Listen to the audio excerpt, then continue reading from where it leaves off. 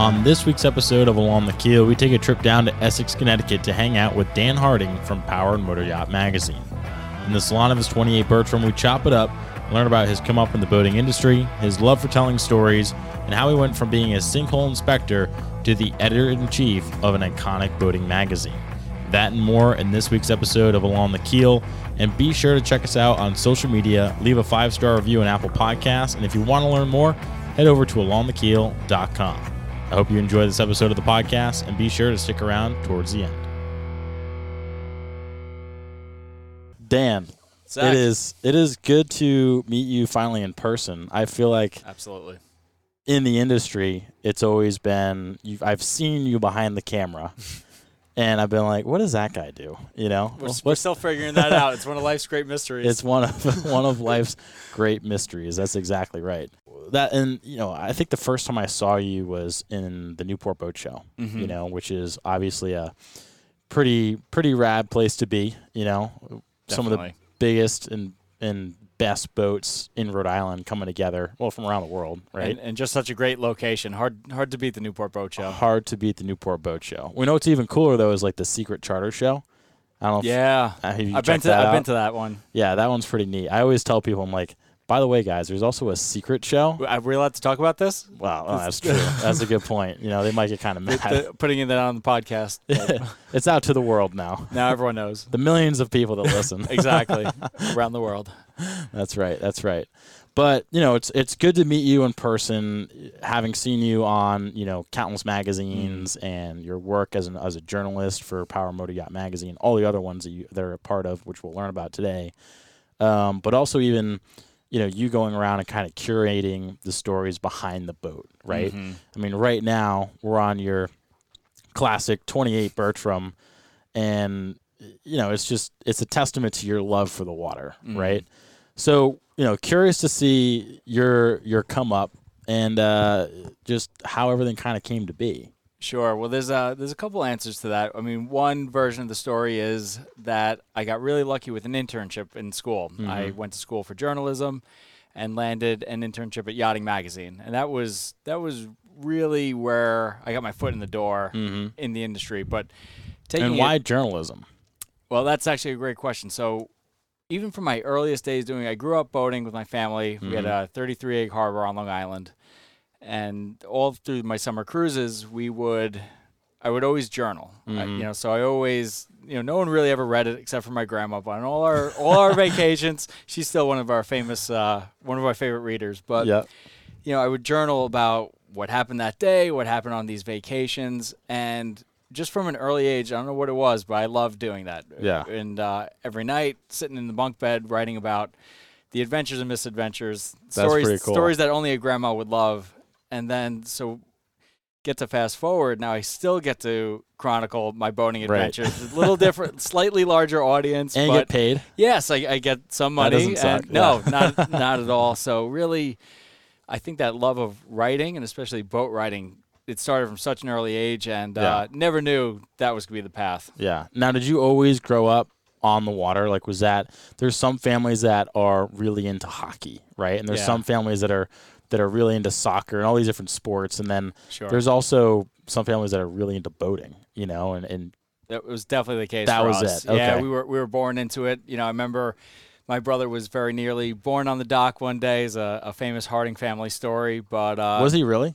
It was pretty close. Pretty close. We were. I was 4 years old. We were going to take the boat to the beach. I was all excited, sand bucket in hand, and I made it to the boat. My dad and mom were up in the parking lot, and my mom was starting to have my brother. My dad's like, "Get back in the car." I was like, "I want to go to the beach." He's like, "In the car." So, yeah, we were a boating family all the way through. Every summer, since birth. Yeah, especially for him, he was quite literally almost born into boating. But that's pretty hardcore. That's awesome. Yeah, it was our summer trips and most weekends too. In the spring, summer, and fall, we would kind of live on the family boat and really just got that feeling of escape.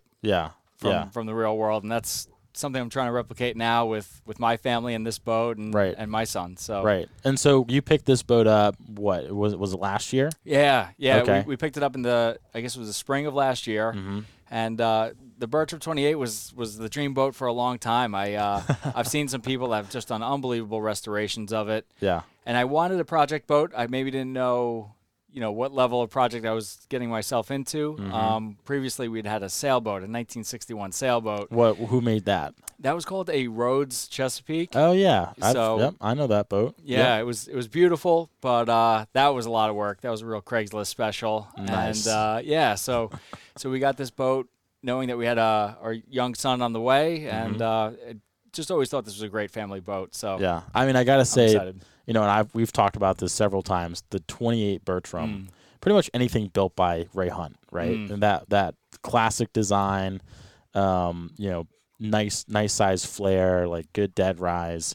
It's just a good looking boat, and not a lot of people realize. But he also pretty much wrote the book on boats for Boston Whaler, Wellcraft, right. like a major boat brands. I mean, the dude was brilliant when it came to that. Absolutely. But the 28 Bertram is by far, when I think of like New England boats, for some reason the 28 Bertram's like top of the list.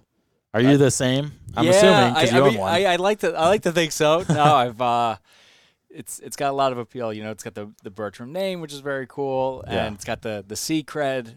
And to me, it was also just a nice compromise of everything. Every boat is a compromise, but for us and a young family cruising New England, this was the right boat, and we're excited to kind of make it our own this year. Yeah, our first full season. What's the plan? Because you had mentioned I think every boat is a project in long term. I think right?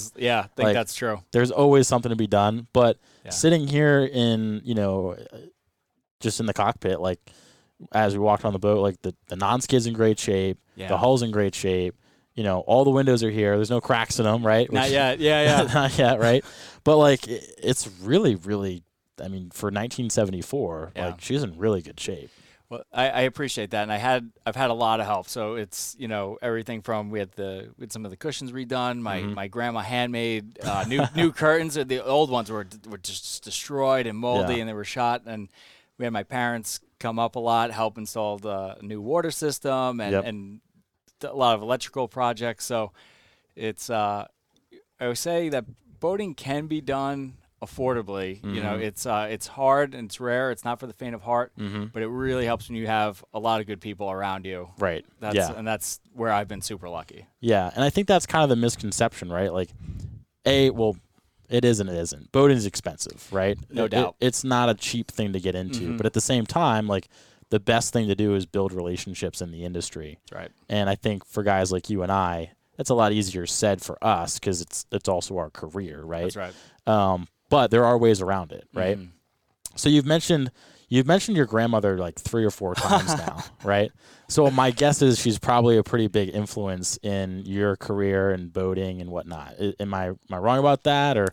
She's definitely a big influence. Maybe not as much. I mean, my grandparents had a boat growing up, but and we did some boating together. Not a ton, but she was more of an influence. Probably more outside of the boating space, but definitely a #1 fan. So just like to give a lot of shout outs. Shout out to Grandma. Yeah, exactly. Nice. Exactly. I need new curtains too. One more I need a couple more done. So come on, Grandma. That's the plug. Get on there. Get on there. Get those curtains going. Yeah, my grandmother was a big influence in my boating background. Really? Yeah, I mean, 3 months old, there's a picture of me on the boat on her fridge still. Really? And, that's awesome. Yeah, and it's funny because we still have the boat is still around. Like, that's the boat that I go play on, and other than my boat. And, it's cool. It's a Boston Whaler, classic name. Which one? That one it was the first version of the Dauntless. So it was a 17 Dauntless. I now have a 17 Montauk, which is kind of like the family boat, and then a 20-foot V20 step lift. Nice. Which also Ray Hunt design. Well, Montauk's Ray Hunt too. Right. Pretty sure. But so you growing up in the boating industry, what made you kind of take journalism, right? Because if you're sitting out there, you're writing down your stories by the end of the day, and what were those early articles about? Like, what kind of kept you going in the boating path? Like, you could have gone like, you know what, I want to be a sports journalist, right? Sure. Or I want to go do something else with this career, but obviously you stuck with boating. Yeah, and I really felt a calling. I loved writing. I got a lot of positive feedback from it from my early days in school newspapers and things like that. And I really just wanted to be a writer. I was super lucky that I was able to get myself into the marine industry and really marry these two passions of mine. I didn't know that would be the case. I mean, I didn't, if you asked me at a young age, you know, I had no indication I would write for a boating magazine. I thought maybe a fitness magazine or a newspaper or something like that. So just extremely lucky. Again, had the right internship, worked really hard to make the right connections and network, and really just make yourself indispensable. I wrote web stories at an early point for not big money, but it was just I was super hungry to keep my foot in the door. I'd opened a crack with the help of a family friend getting me an internship, but I did everything I could to elbow and push and keep that door open. Yeah. You bring up a really cool point, which is making yourself indispensable. Like making someone actually be like, no, we want you to be here. Yeah. And there's no, because it sounds to me like there was no resume, right? It was like, nah, we want Dan to be here, right? Which is a cool feeling. So when you say indispensable, what do you mean by that? Well, I mean, to me, it was willing to do anything. I didn't have to run and get much coffee, but I certainly, if somebody wanted it, I would have done it. Right. Like I said, writing these web stories for a little money or just helping out any way I can. It was somebody who I met during my internship with Mary South, later became the editor-in-chief of Yachting, and she remembered me from my internship, and she was the person who really gave me my first crack and first full-time position in the industry. That's cool. Yeah, and then just did whatever you could to stay in it, because it was kind of a funny story. After college, I was the editor-in-chief of the school paper. I had all these great internships at Yachting and Newsday. I thought anyone's going to crack into journalism. I got this. I'm the hot stuff. Well, you graduate, and this is 2011. You realize pretty quickly I was maybe as hot as I thought I was. I had a short stint where I was a sinkhole inspector. What? Yes. A sinkhole inspector? Yeah, it was. They were digging a tunnel through a rail yard, and essentially my job was to stand in this rail yard and inspect for sinkholes. This was in Sunnyside Yard in Queens. It was about as far away from marine journalism as you can get. Oh my God! Yeah, it was a real humbling moment, and at that point, I was so hungry to get out from being a sinkhole inspector. I used to write these stories for a small publication called Boating Times Long Island. Okay. And they paid $70 per story. Yep. And that would be a feature length story, and so I'd be traveling around, and I was willing to do that too, just to get the clips. Yeah. And I think working that sinkhole job really got any entitlement I had out of my mind. It was like I would have written for free, right, to keep my foot in the door and to get a job like I have today. Right. Super blessed. And stay hungry. Yeah. Right. That's such a huge part of being, like, trotting down that path and doing what you want to do. Like, merging your passion with what you actually get paid to do is so hard. Yeah. I mean, because anyone could go apply for a job. Yeah. Like, send your resume, go do the thing. Like, okay, yep, we can do that. Is it still hard? Absolutely. Is there a lot of work that goes into it? Absolutely. But merging your passions together and figuring out, like, no, this is what I'm called to do, and this is what I need to do it, is usually a very windy uphill battle of just doing whatever, you know, just being hungry day in and day out and figuring that out. So you bring up, well said, a really good point, right? And I think, you mentioned this book called, what was it, Leaders... What was it called? Remind me again. Oh, was it Great Leaders Ask Good Questions? Great Leaders Ask Good Questions, right?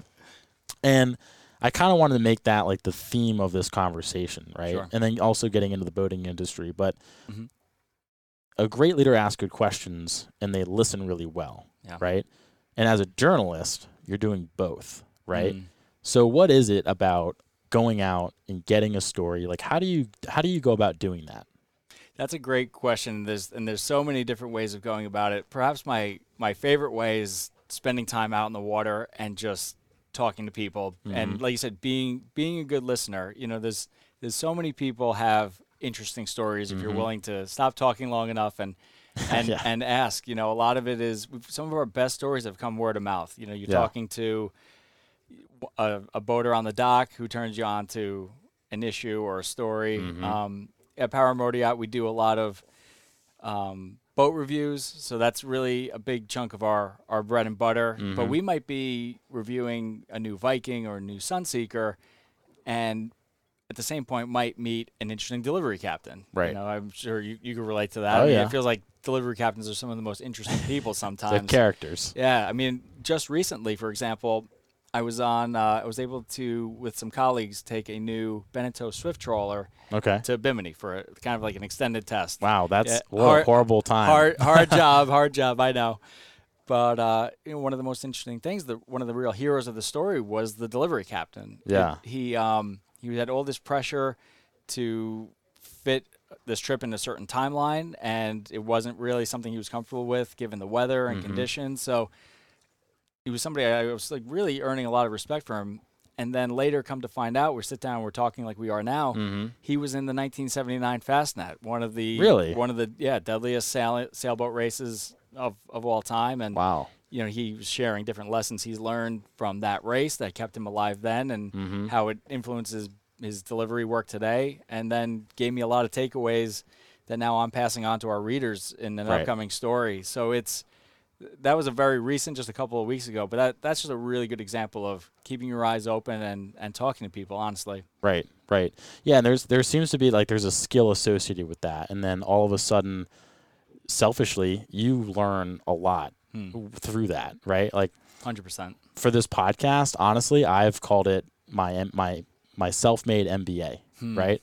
Because here I am talking to businesses, and I'm talking to people like you, and it's like, shit, I could go to school and study and research, right, all this, or I just go talk to the guy, why?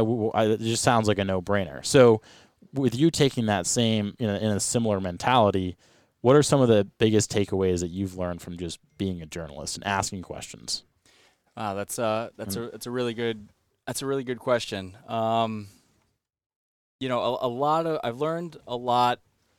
I've learned a lot that has influenced my own boating is probably one of the biggest things. And it's a similar theme to this captain I was just telling you about. But from my earliest days reading the magazines, I learned about different disasters or different times when things went wrong, and how the number one cause of that was a strict schedule, right? And an itinerary that someone wouldn't bend on. They put themselves in a bad situation. And I think through reading all those stories, that's something that, man, I've written about it, I've read about it. I should really practice what I preach, and it's not always easy, but there's a million things like that things I've learned from the magazine that impact me. Just recently, I was talking to my boss, editorial director Bill Sisson, and he was sharing kind of a dark story about we were sharing concerns. My young son is going to be boating with us this year, and we were just talking about how our plan to keep him safe and things like that, and he shared a story that he reported on years ago of a kid that was a young boy, maybe 13 years old, was swimming down, pulling up an anchor, and ended up in this tragic accident of, he got tangled up in the line. Sorry for the dark side story, but he was sharing the story with me, and it just stuck with me that, it's something I would have seen myself doing as a kid. Right. The anchor was stuck on a rock. Hey, dive down, Johnny, get it. Swim down, get this thing unjammed. And it was a story that will stick with me forever. If the anchor's stuck, let it go. Right. It's not worth injury or worse. Nope. So it's just a lot of stories like that. Yeah. A lot of life lessons kind of intertwined in that. And what's kind of cool is, and again, somewhat selfishly, you learn from all those other people instead of having to do it yourself. Right? Which is, there's something to be said about learning in the moment, but if you can avoid those moments, that's also a pretty good way too. 100%. So as you kind of moved through life and found your way into Power Motor Yacht Magazine and what is now, correct me if I'm wrong, AIM Media, right? That's right. Yep. You guys have an incredible, absolutely incredible reach, right? Yeah. And all the different assets that you guys have, from magazines to the YouTube channel, social media, there's a lot here, right? So give us a little bit more of a 30,000-foot view of what is AIM Media and what are you guys all about? Well, it's a great question, and I appreciate you always do your homework. But the cool thing, AIM Media is a collection of a ton of different magazines, but I'm going to focus really on the Marine Group. And what makes us special is that we have 7 or 8 different publications, and they all have their niche within the boating industry. So we have, like Soundings Trade Only is our B2B title. If you're a trawler enthusiast and passage making is your thing, we have Passage Maker, Angler's Journal, Yachts International for the super yacht side. And having all these titles allows us to really serve the boaters. Right. So it's you try to be all things to everybody. Something you don't really.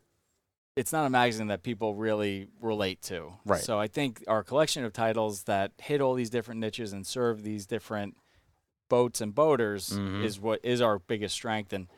And what makes us unique compared to anybody else is all of our magazines, we work really well together. So at some other companies, it's, you might have a number of magazines in one publishing company, but there's very little interaction. I mean, with us, we're on a weekly call with the editor of Soundings and Yachts International and Sail Magazine and all these others, and we're constantly picking each other's brains. Where can we collaborate? Where do we have crossover? Where can we share resources? And it's such a special group, and we're lucky that it's very unique. All the editors get along so well. It's just like a really good group of people, just like a good group of boaters. People you just want to hang out with. So it's a group of people all pulling in the same direction, and I think that's the people is really what makes working at AIM so special. Right. Yeah, it's a good crew. No pun 100%. intended. Well said. Well said. +1 for nautical terms. Right. Yeah, that's it. Yeah. How many nautical puns can we jam into this podcast? Please. Yeah. Game on. Yeah. Okay. All right. Good. Now we're on the same page. We're away. Love it. So, but your job there is editor in chief, That's right? right. So, as someone who's kind of overseeing like content that's coming in, what we're talking about, what the voice of the brands are going to be, because you guys are multiple different assets here. Yeah. When you guys are going about into the boating season, right? Especially here in New England, because it's so seasonality, and there's a lot of specialty being up in New England, right? I mean, I've always thought like you kind of have to earn your summer, right? Where you sit through the winter and it sucks, and and it's not that. I mean, I don't ski or anything. No, so, me neither. I'm with you. It's terrible. 3 months. Why are we not in Florida? I know I was just there, and I'm thinking to myself, man, these people boat year round, like. They got to figure it out. I'm just jealous. Yeah. But it's a lot sweeter up here, in my opinion. I don't know. Especially in the summer. Yeah. It tastes better. Yeah. So you have those 3 months to really kind of share what you guys are doing, right? Obviously, you guys are industry-wide, right? But there's something special about being up here in New England and the tradition of boating. So do you think there's a correlation between New England and being up here and rather than being somewhere else? I mean... Well, it's a good question, and certainly New England's home for me, and I love it. And the boating season here, it is special because I have this argument all the time with my Florida colleagues. It's when it is short like that, it makes it a little. I feel like it makes it a little more special. You got it. You earn it a little more. But we are lucky that we travel quite a bit. Yeah. So we're always chasing stories. We're regularly down in Florida. We got a colleague that's going up to a boat show in Anacortes this week, and I just came back from Italy. Again, tough job. Man, but I feel so sorry for I get no sympathy, probably rightfully so. But we're so lucky that this is this job is our passion, and we get to travel the world covering it. Yeah. What were you doing in Italy? I was visiting a boatyard. Okay. And what was the premise behind that? Well, I mean, really, one of the big things we try to do is we have this responsibility to cover these boats, and one of my favorite perks of the job is to get to see behind the scenes of some of these boat builders. And that's, there's so many boats that are beautiful at the boat show, but anytime you get the chance to peek behind the curtain, right, and see how are these guys building the boat in the areas where you can't see, what do their wire runs look like? That's where you could tell. Yeah. Which boat builders are great and which are just okay. Yep. Yeah, I think whenever I hop on a new boat at a boat show or just in anything, I always open up the like if it's center console, right? Open up the center console, look under and where the helm station is, and see what the wiring looks like. If it looks like a rat's nest, then I'm all set.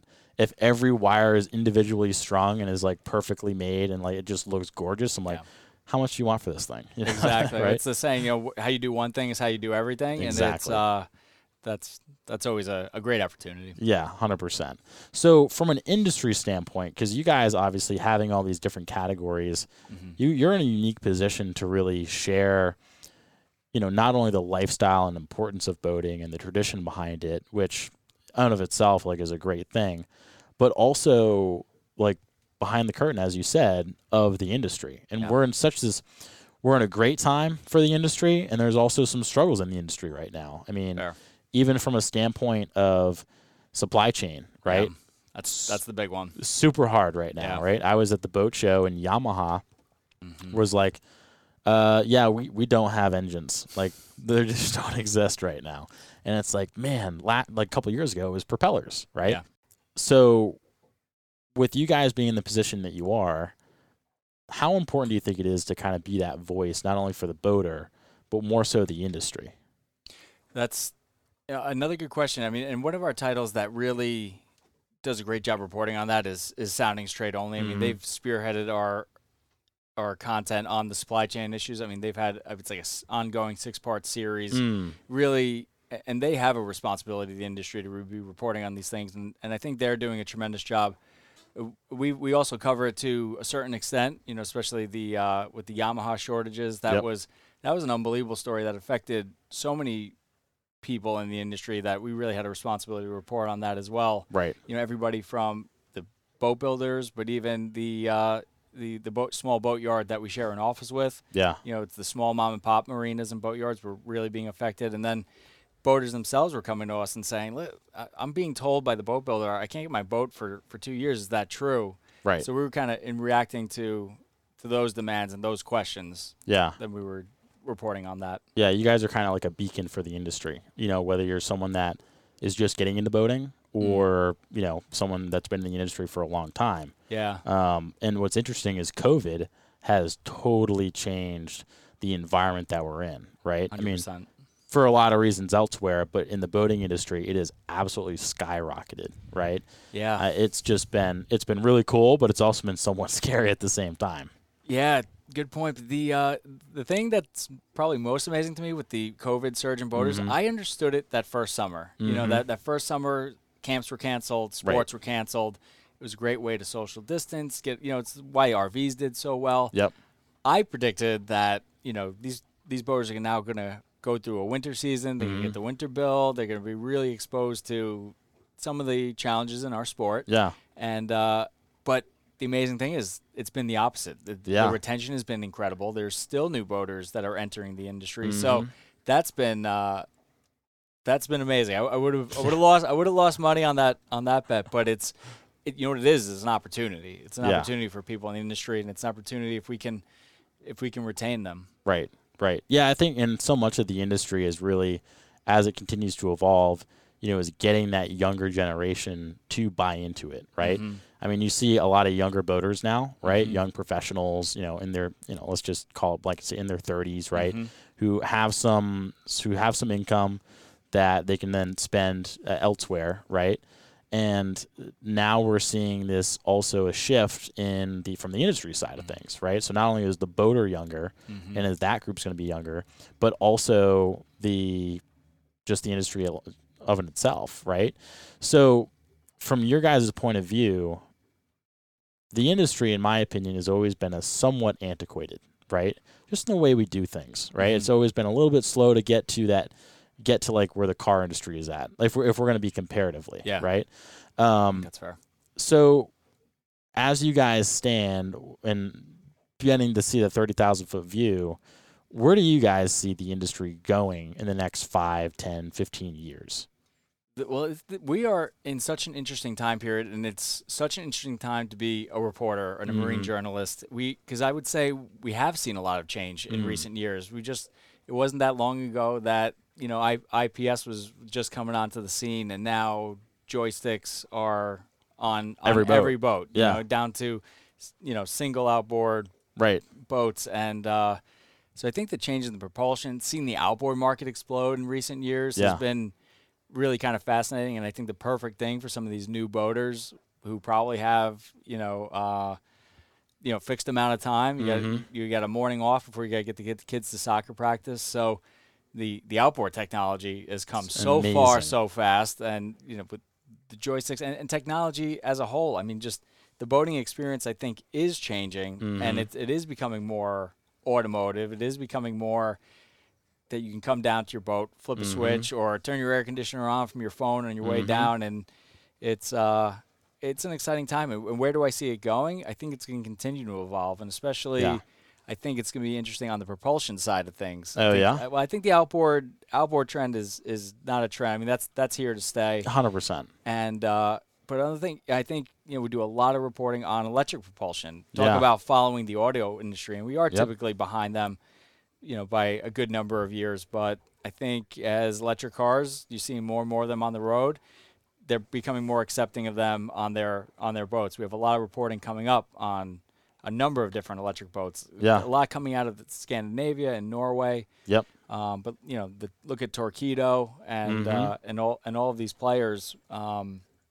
Greenline was one of the first companies that had this kind of hybrid electric system, but now they're one of 10 that offer that at walking the docks at a boat show. Yeah. It's been recently going down to the Miami Boat Show and checking that out.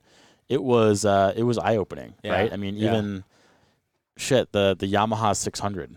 Like, man, that's a good-looking motor. Or the Mercury. The Mercury, I'm sorry, Mercury. Yeah, that's okay. Unless you know something I don't. No, I don't. Yeah, the Yamaha, the 425s, that's right? Yep. But the Mercury 600, like that's man. Well, badass. just look at that technology. I mean, it was exciting to report on just because of the sheer horsepower, the size of it, but the moving lower unit and the technology behind that is a game changer. The torque problems that they're solving. Look at the size of these boats you're pushing with a couple outboards now. It's previously it would have been unthinkable. Yeah, I mean, you see like a 50-foot boat with outboards on it nowadays, and you're like, oh yeah, that makes sense. It's I had the opportunity to get on the that HCB 65 for one of the first tests, and it's like, what world are we in right now? Right. A 65-foot center console. And that'll be beat too. Oh, 100%. There'll be a 100-foot one. It's definitely down the road. You can't rule it out. No, I mean, I remember watching. It was Yuruko, right? That's right. Jarrett Bay. That's right.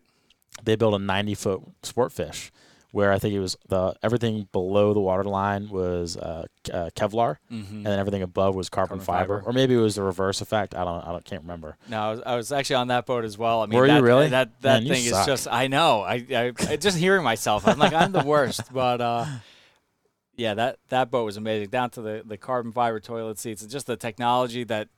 Forward thinking that this boat is going to be adapted to have some foils underneath, not America's Cup style where it lifts it up, but that boat is an amazing piece of technology. Yeah, it's pretty damn cool. And for as much as the boating industry has kind of lagged in the past, we're at this point now where there's so much positive momentum, right? I mean, we're in a point where right now electric cars are really not that old, right? I mean, it's only now until I feel like you're starting to see commercials on TV, and they're getting more and more. I mean, Chevrolet just came out with their electric truck, right? Which is, in my opinion, it was a really good-looking truck. It is, yeah. But that's brand new, right? And all of a sudden, Mercury is coming out with an electric outboard. Like, the boating industry and the car industry are really getting close, and it's been really cool to see the technology come in, because what it's doing is it's tightening that gap between I don't know how to drive a boat and I'm really kind of frightened by it to, oh, yeah, I'm going to buy a boat. No problem, right? Well, I'm sure you're seeing that a lot. I mean, you have experience in training new boaters. And, I mean, how much and when was it that you were doing that? That was a number of years ago. Yeah, that was in 2018, 2019. Okay. Yeah, so not too long ago. Right, but I mean, how much the technology is even changing now where it's, I mean, almost everyone who's buying a new boat, it's going to have some sort of joystick. And how much that has just changed everything, I think. 100%. And you got companies like Siren Marine that everything's by your phone now. Like, I was going to mention the digital switching it's crazy. It's unbelievable. Really things. I mean, you wonder what it's going to look like 10 years from now. Yeah. Right? Because when I was growing up, it was, I mean, I still had a two-stroke engine where you're mixing the oil in the fuel, and like that's just what it was. And then when we switched to four-stroke, it's like, oh man, you can actually hear yourself think, and then you're also not choking on fumes. Yeah. Right. Yeah. So to see now we're at a point where it's all electric, like who knows, right? Well, especially, it's one thing that's funny. We tested a Torqeedo outboard a number of years ago, and this was when Torqeedo was just really kind of coming on the scene in the U.S. And you look at the dinghy dock, which is packed, and we'd be the only one with one of those little electric motors. Yeah. Now you go to dinghy docks, especially around New England, but I've been to dinghy docks around the country, and now half of them are electric, and it makes sense because you're charging the batteries on your boat. You don't have to diesel boats don't have to carry gas anymore. Yep. And they're really good, quite frankly. Yeah. The other thing that I saw at the boat show, which was really neat, was the Ox diesel outboards, which I think puts from a government standpoint or commercial use, right. A lot of guys are switching that way, right? Because you're using one fuel source. Even yachts are doing it now. I like it for the yacht tender market and like what you said, the commercial use, because I think for it to still kind of pay off, you got to be running the boat a lot. I don't know if it's quite there for the recreational market, but it's making inroads there as well. Yeah. No, it's been neat. So as someone that's been kind of at the forefront of seeing all this new technology, I mean, I'll go to a boat show, I'll be like, wow, that's really cool. But meanwhile, Dan's already reported on it like 6 months ago. He's like, yeah, I've been on that boat. I was out in Italy. What a jerk. Yeah, come on, man. I got to text you when you're. So what's new this week in Dan's world? Well, it's so funny. For all the millions of listeners out there, I live a double life. I mean, it's my work life, and then it would be funny. I'll go in and review this Italian yacht, and I'll be there with the designers. Like, have you ever thought about this? And like, oh, yes. And then I come out here to a leaky sailboat in the mooring field. So it's the weirdest double life, but I wouldn't change it. It's awesome. Yeah. What do you think the coolest experience that you've had being able to travel around, look at boats, coolest experience and favorite boat? Ooh.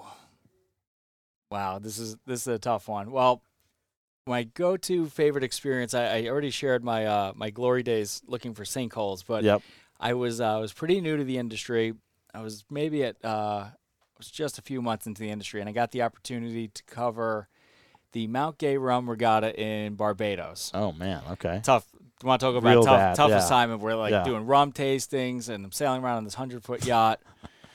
But that just showed how weird my life was. It was where 5 months earlier, I'm standing there with a vest and a hard hat, standing around looking for a sinkhole that's never going to come. Yep. And then months later, you're just sailing around in one of these yachts. So that to me was a special one that set the hooks pretty early. Like, I like to do this. This feels like something I could be doing. Yeah.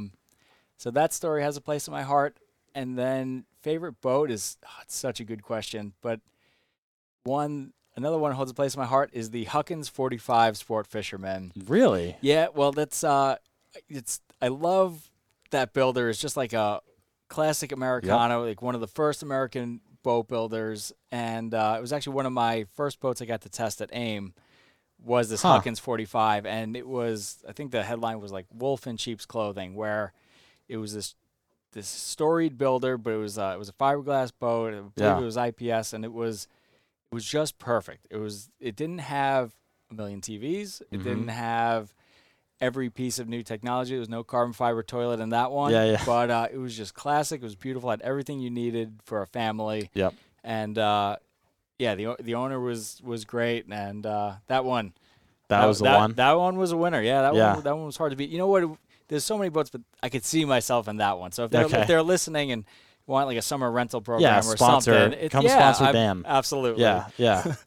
He'll write a great story and get you on a podcast. And come by. That. What about you? Dream boat. Dream boat. Oh man, I've been really looking at the Release Boat Works. Beautiful. They're just phenomenal. I think their fit and finish is gorgeous. Frankly, I've never been on one, but based on what they have on Instagram, I'd gladly, if you're listening, I'd gladly take one. I'm an outboard guy. I love the idea of diesel motors, but honestly, just the loud noise, if I could do without that, that'd be great. Yeah. Now, a lot of boats these days are pretty well insulated, True. And, with outboards, you get, they're easy to replace, I mean, they are expensive, yeah. Yeah, but if possible, right? I think parts are become a little bit more available somewhat.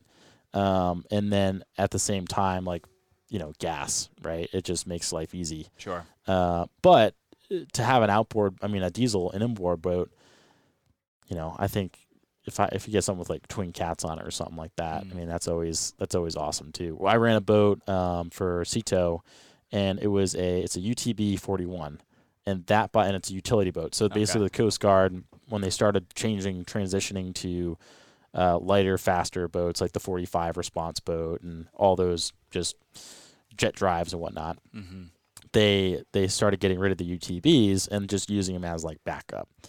And honestly, that boat right there, is probably the most easy to drive, super fun, and quick. Like for 41 feet, it did like 25 knots. Okay. And not that that's like super quick, but for an old, I think it was built in like 1970 something, like late 70s. That's amazing that your dream boat, besides the release, is a 1970s boat. I love it. Dude, I like your style. It's all aluminum. Like if you took that boat and redid it, and made it something like really, really cool, I think that'd be it. I think that's a story I'm interested in. Keep me posted the on 41? That one. I'll let you know. It might be we'll follow the bill. It might be a little while. All right, well, we could hang in there. Yeah, well, the one that I ran for Cito, they actually purchased it from a guy who was commuting from Falmouth to Nantucket, and that was his like little commuter boat, or maybe it would have been Falmouth to the Vineyard. But he was like some wealthy guy that was like, all right, I'm going to buy this and commute from it. So right. Sure beats the ferry. Sure beats the ferry. And this is what I'm talking about. I mean, this is the kind of stories that come up organically just by talking to the docs. And it's like, that sounds like a profile we need to do. Absolutely. I mean, absolutely. Yeah. And that's kind of the cool thing about the industry, though, is there's so many, much like Narragansett Bay, which I know you've been to. Selfishly, I think it's the best place in the world to go boating. I wouldn't argue that at all. No? No, I lived in Newport for around 3 years. That's and right. The years we had the sailboat, and you'd be hard-pressed to find a better body of water. Yeah. All protected. The places you can go, Bristol, Newport, Jamestown. Everywhere. Everywhere. That's a special body of water there. And there's so many nooks and crannies, right? And within each nook and cranny, there's another story to be told, right? Like, what's that rock signify, or what is that wreck over there, or how did this happen? And there's so much history in that bay, and there's so much history on the water. I think that's why I love New England so much, is because there's so much tradition associated with the water. Yeah. Right? I mean, you could feel the history in cruising New England, I feel like. Right. I mean, the Keys and all those in Florida definitely has that too. Fair. But, I mean, country started here, so. But, okay, winner. Chalk one up for New England. That's right. So as this evolves, right, the industry's going in a really special place. You guys are evolving with it. Yeah. Right. So how have you guys kind of taken by storm the evolving, like, where we're going next? I mean, you guys have the podcast. You guys are a force on social media. Obviously, articles and blogs, like, that's not going away. Right. And in my opinion, paid advertising is actually probably going to get pushed to the wayside. And really what it comes down to is content marketing and creating content, which is what you guys have been mastering for years and years and years. Yeah, well, I appreciate you saying that. And I think what it all comes down to in media these days is it's a war for attention span. This is something what my boss and mentor is always preached is you're not competing with another boating magazine. You're competing with Netflix. You're competing with everything on your cell phone.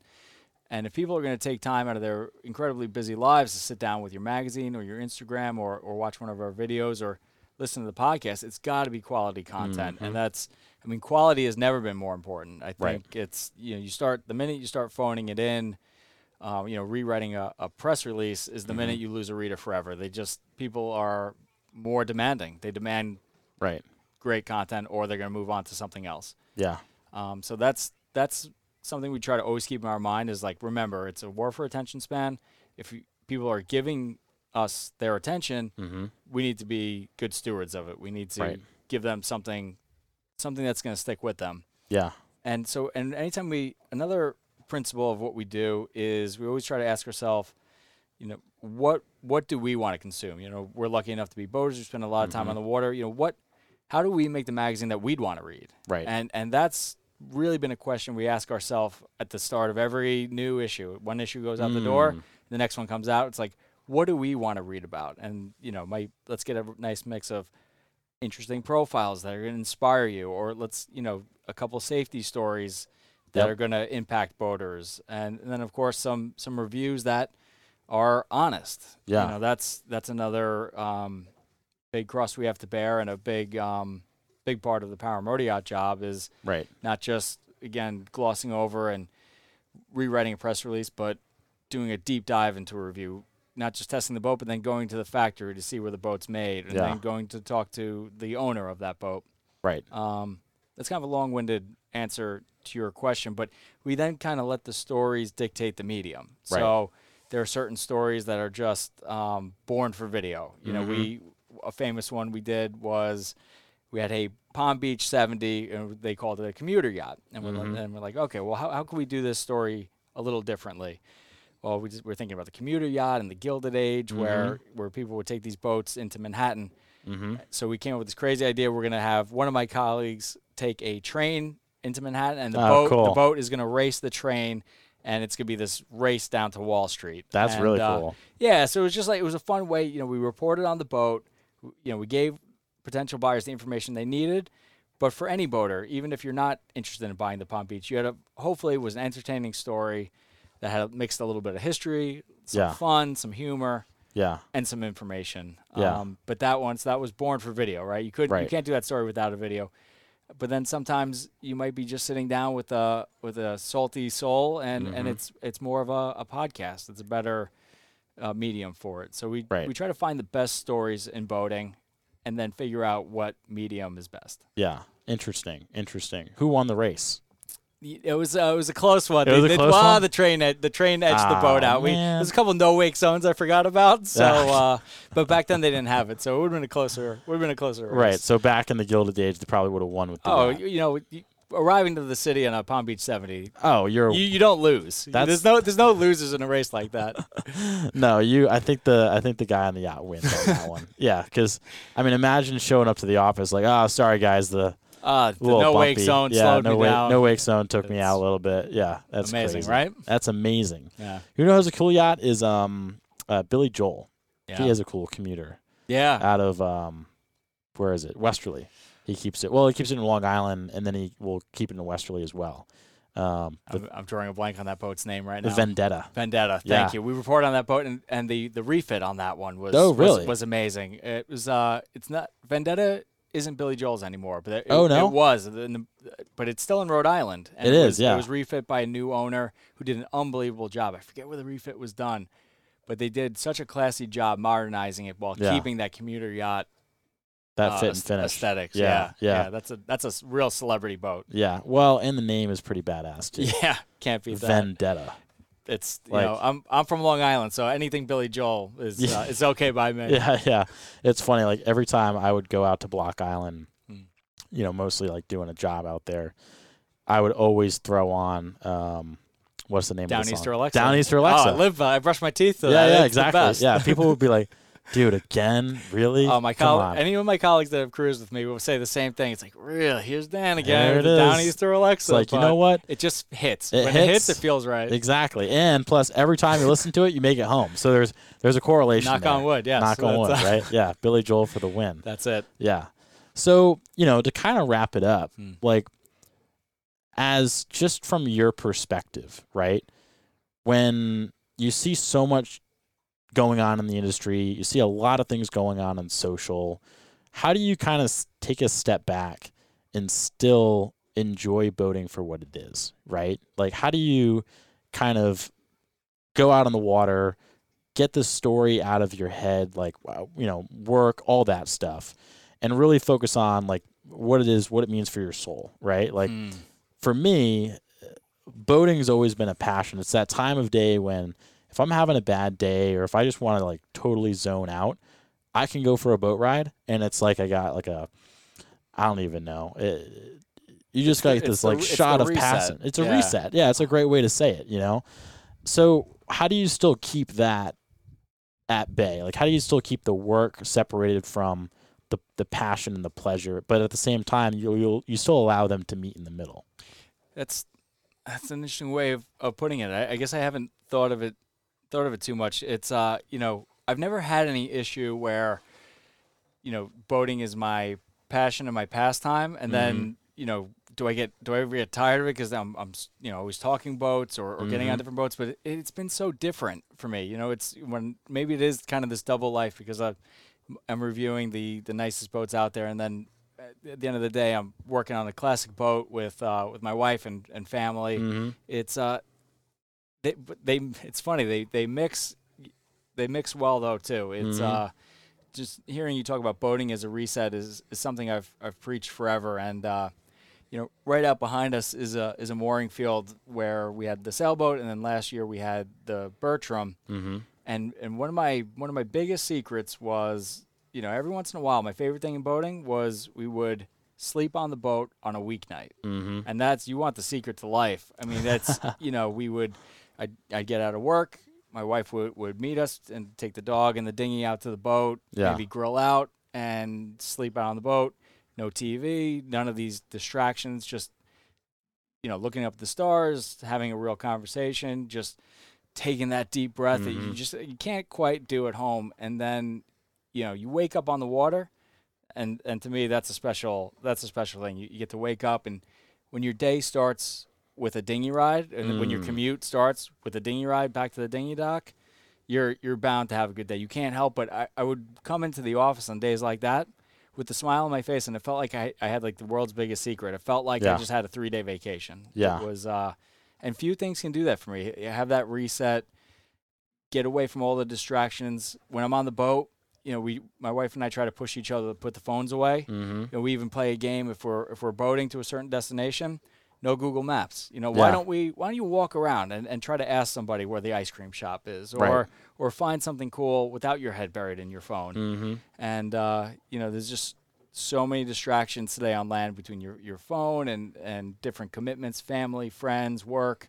It's the rat race, and being on the water, it feels like we leave all that shit on the dock. Yep. Yeah, it forces you to be present. Yeah, and that's the one thing I hope the readers of Power Motor Yacht, or people who watch our videos, I hope they capture that. I hope because when I come back from these boat trips, that's something I kind of use as a lens that I look through the industry through my own experiences. I hope people stay in it.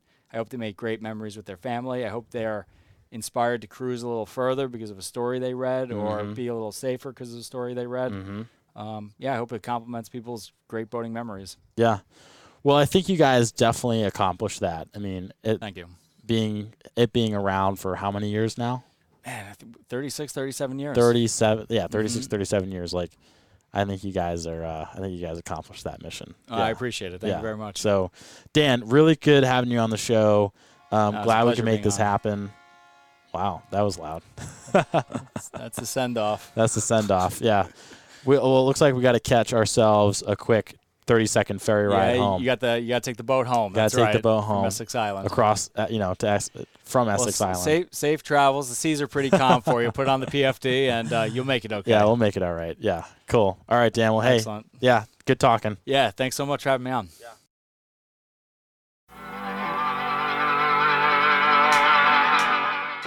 Thank you guys for tuning in to yet another episode of Along the Keel. It was great to have Dan on the show to learn all about Power Motor Yacht. He is such an interesting and really just down-to-earth, kind person. So thank you, Dan, for coming on the show. It was great to meet you. If you want to learn more about Power Motor Yacht, you can head over to their website. They also have a podcast, and I was actually on their podcast recently. So you can check that out wherever you find Along the Keel is where you're going to find Power Motor Yacht podcast. Make sure to subscribe to that. Leave a 5-star review as well as a 5-star review for Along the Keel. If you want to get in touch with me, you can go to zach@alongthekeel.com. Shoot me an email. Happy to respond.